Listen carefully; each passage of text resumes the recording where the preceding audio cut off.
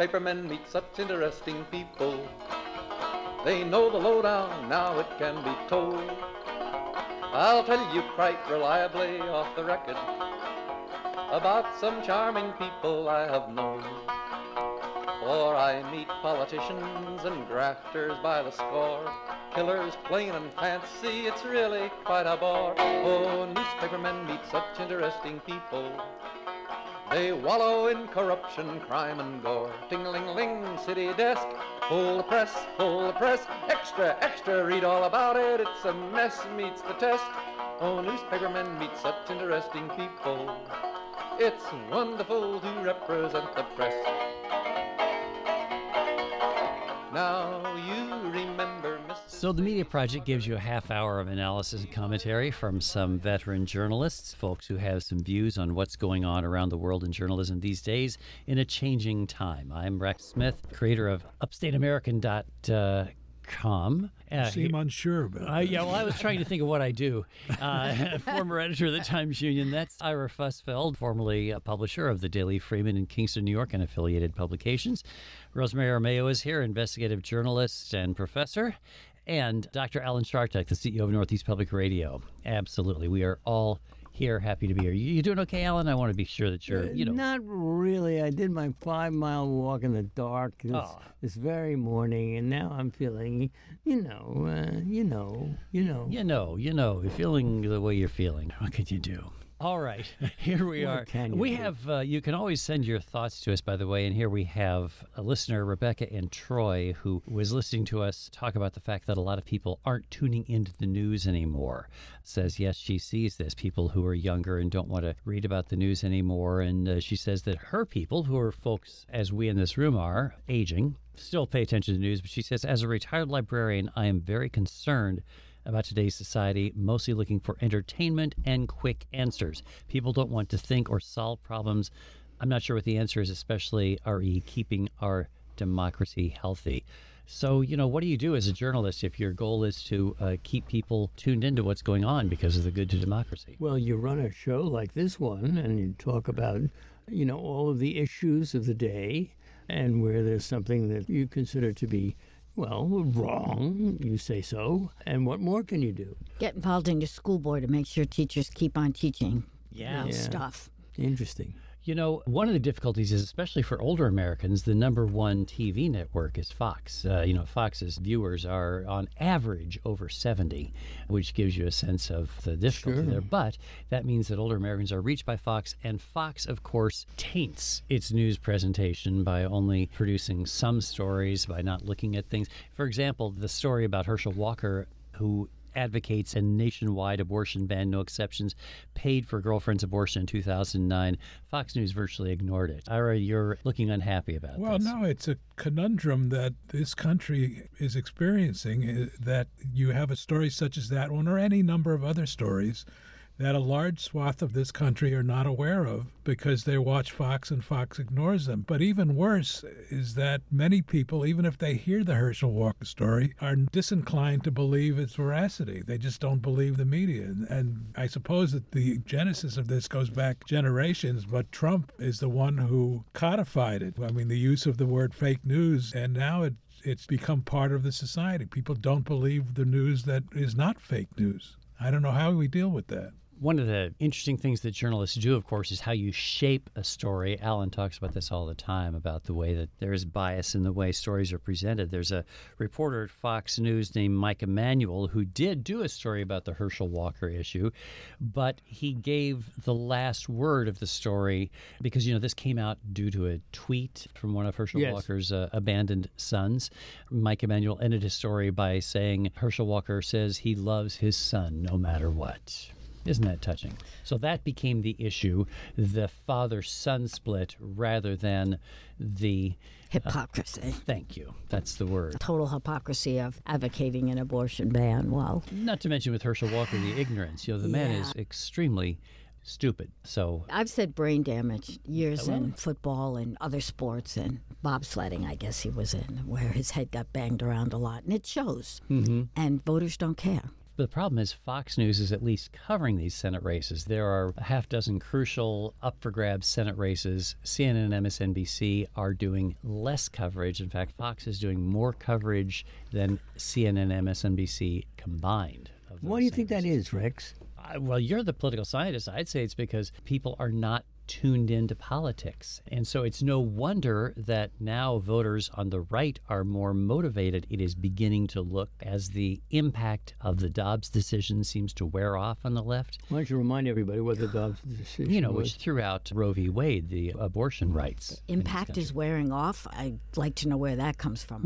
I don't think that's true. I mean, the voters, what I mean is the voters' response to it is wearing off. It is Maybe emerging. it's just media coverage of response. Well, I think Fox is covering Senate, if in fact this report that you're citing is accurate. I believe that Fox is covering the Senate races as significantly as they are because they recognize the importance of this Senate election and, to their mind, the importance of Republicans winning the majority.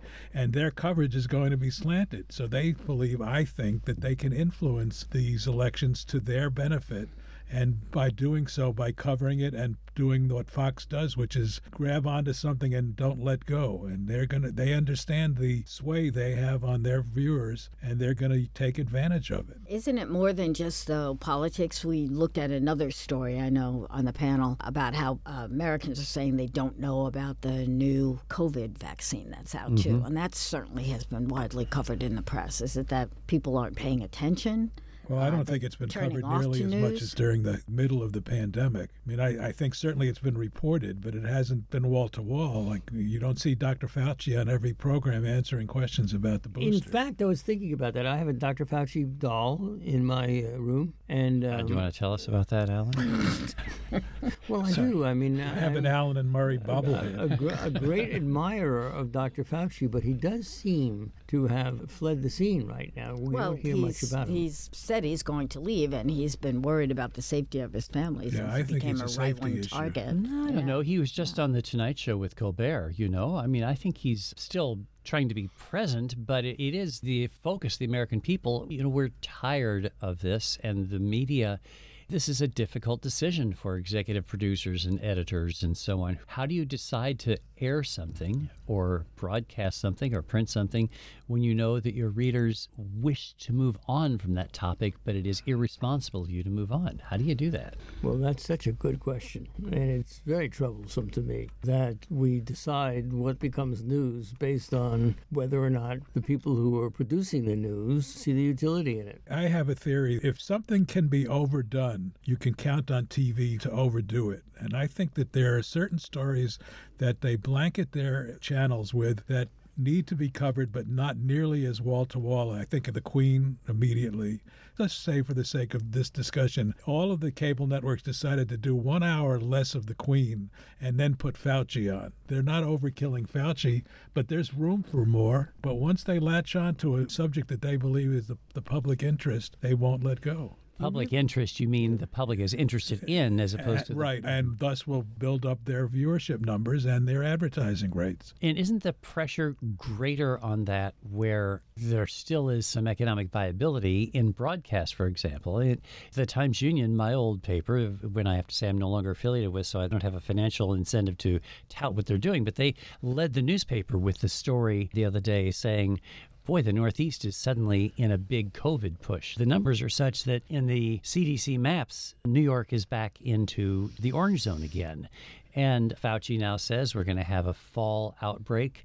That's likely. So in print, I think you still get that attention when there is material that needs to be presented to people. I still think you get it in broadcast, too, but you can lead a listener to news. You can't make them hear it. And that's what we're dealing with. There's plenty of stuff about Fauci, as you've just mentioned, about COVID and about all of these issues. We all have heard it. Oh, the news isn't covering, and then name the topic, and we all can think of many stories. I agree with that, but you have to admit that during the height of the pandemic, you couldn't turn on a channel and not see Fauci.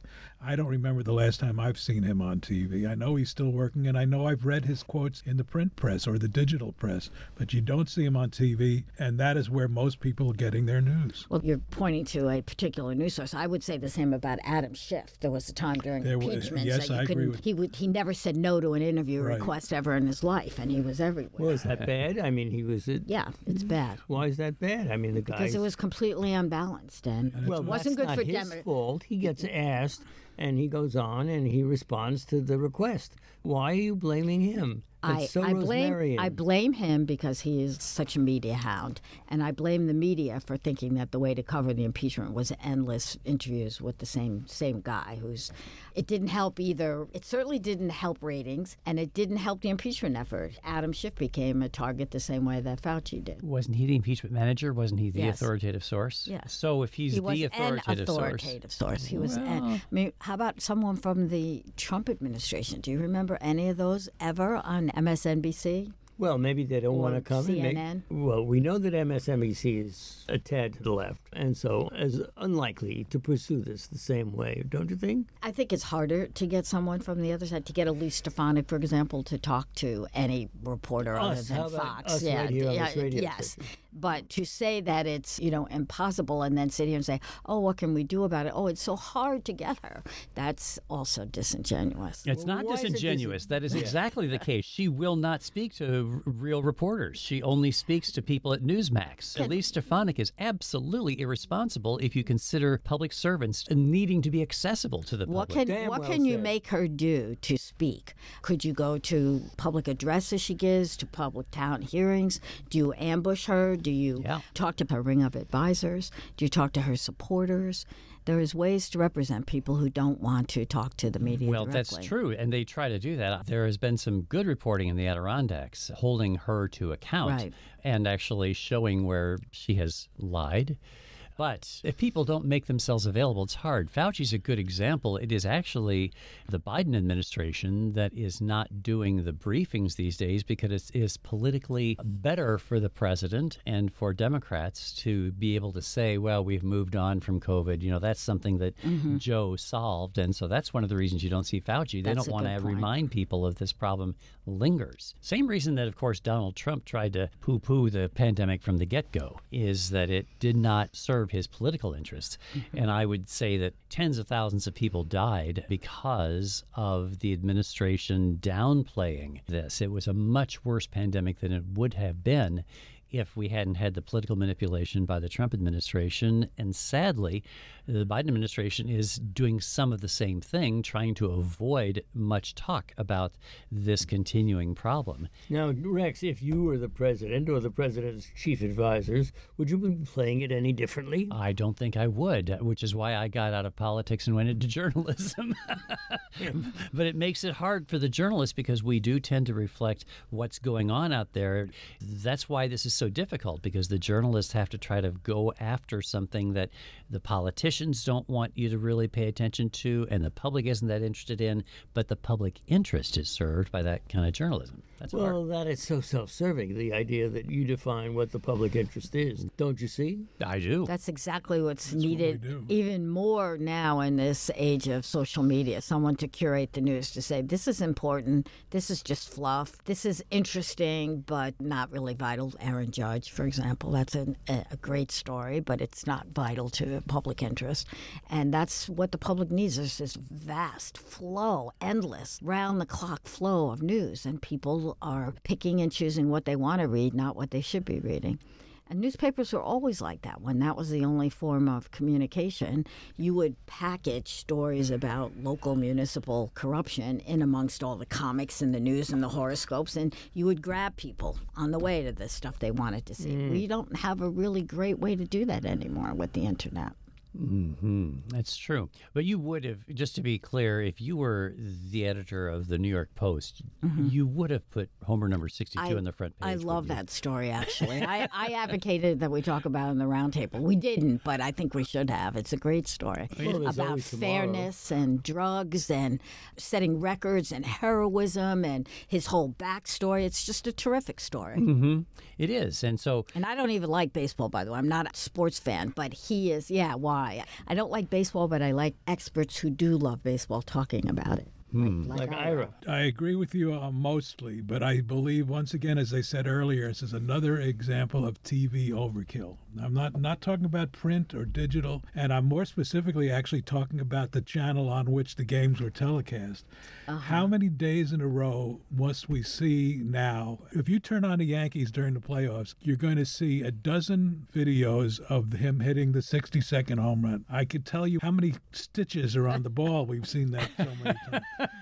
I don't understand. How much it's worth. We know now he that did it's it. been Do we hit, need? yeah. I'm not a television producer. Maybe there's a good reason for it, but isn't it enough to talk about it without showing that same picture over and over, and the mother giving congratulatory kisses to the people? I can go on, and don't get me started. on this. But you're talking like an old print guy, Ira. talking How are like you an old going to man. how are you how are you going to show it on TV if you don't show the moment? Ad infinitum. I don't know. But if you're the sports channel, I mean, you're probably talking about ESPN or something. No, you I'm know, talking about and the what- Yes Network, which is where the games are broadcast. That's the Yankee I'm just Network. saying, a half hour before the game, the pregame show starts, and you could program it yourself now. The first picture will be this, the second picture will be this, but we've already seen these pictures a dozen times in the last 3 days.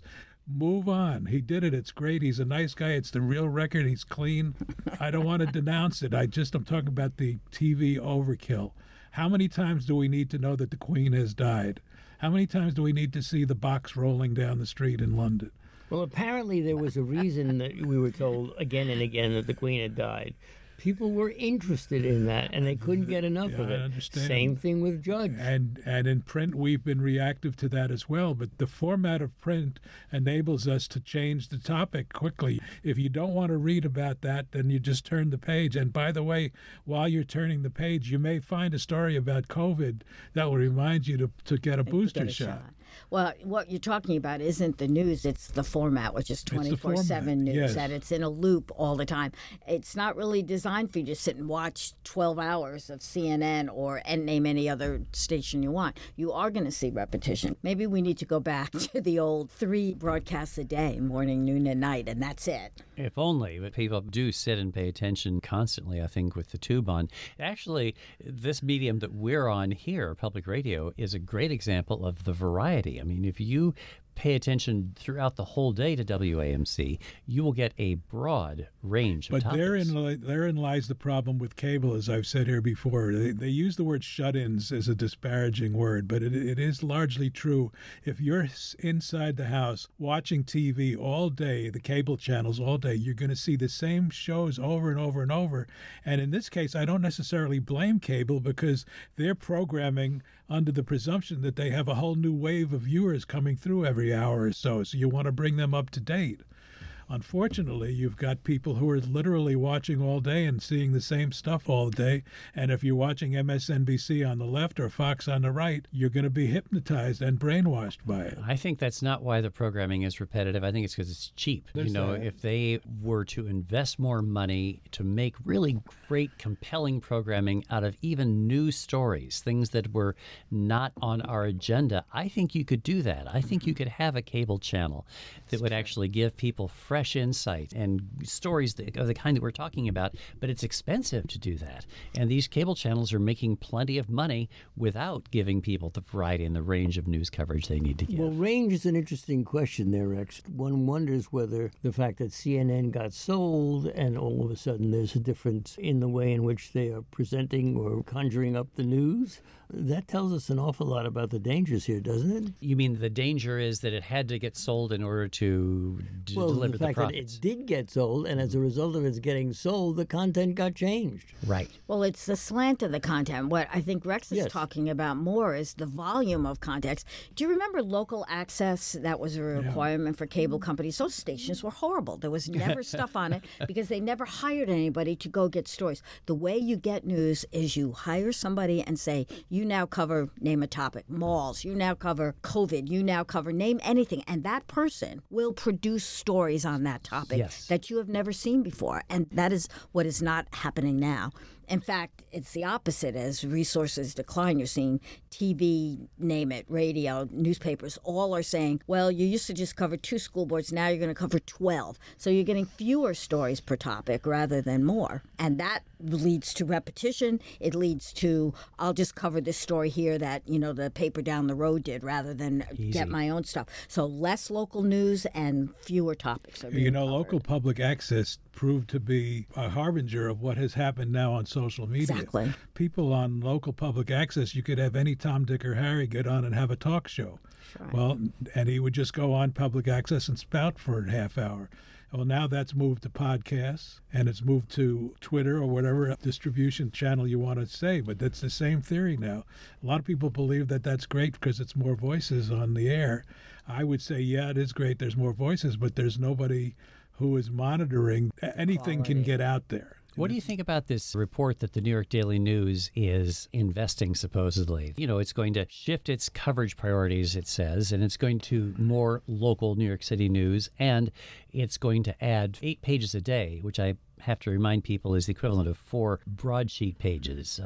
So it's not huge, but still, they're supposedly adding back more content to print and trying to produce more local news about New York City. Well, I hope they're successful because they're owned by the company that owns my former newspaper, and if they have a good experiment there, maybe it'll translate down to the rest of their property. And maybe your pension even, huh? No, it won't impact that. As you said before very eloquently, I'm no longer involved financially with that company. But it does show you that somebody's worried about something.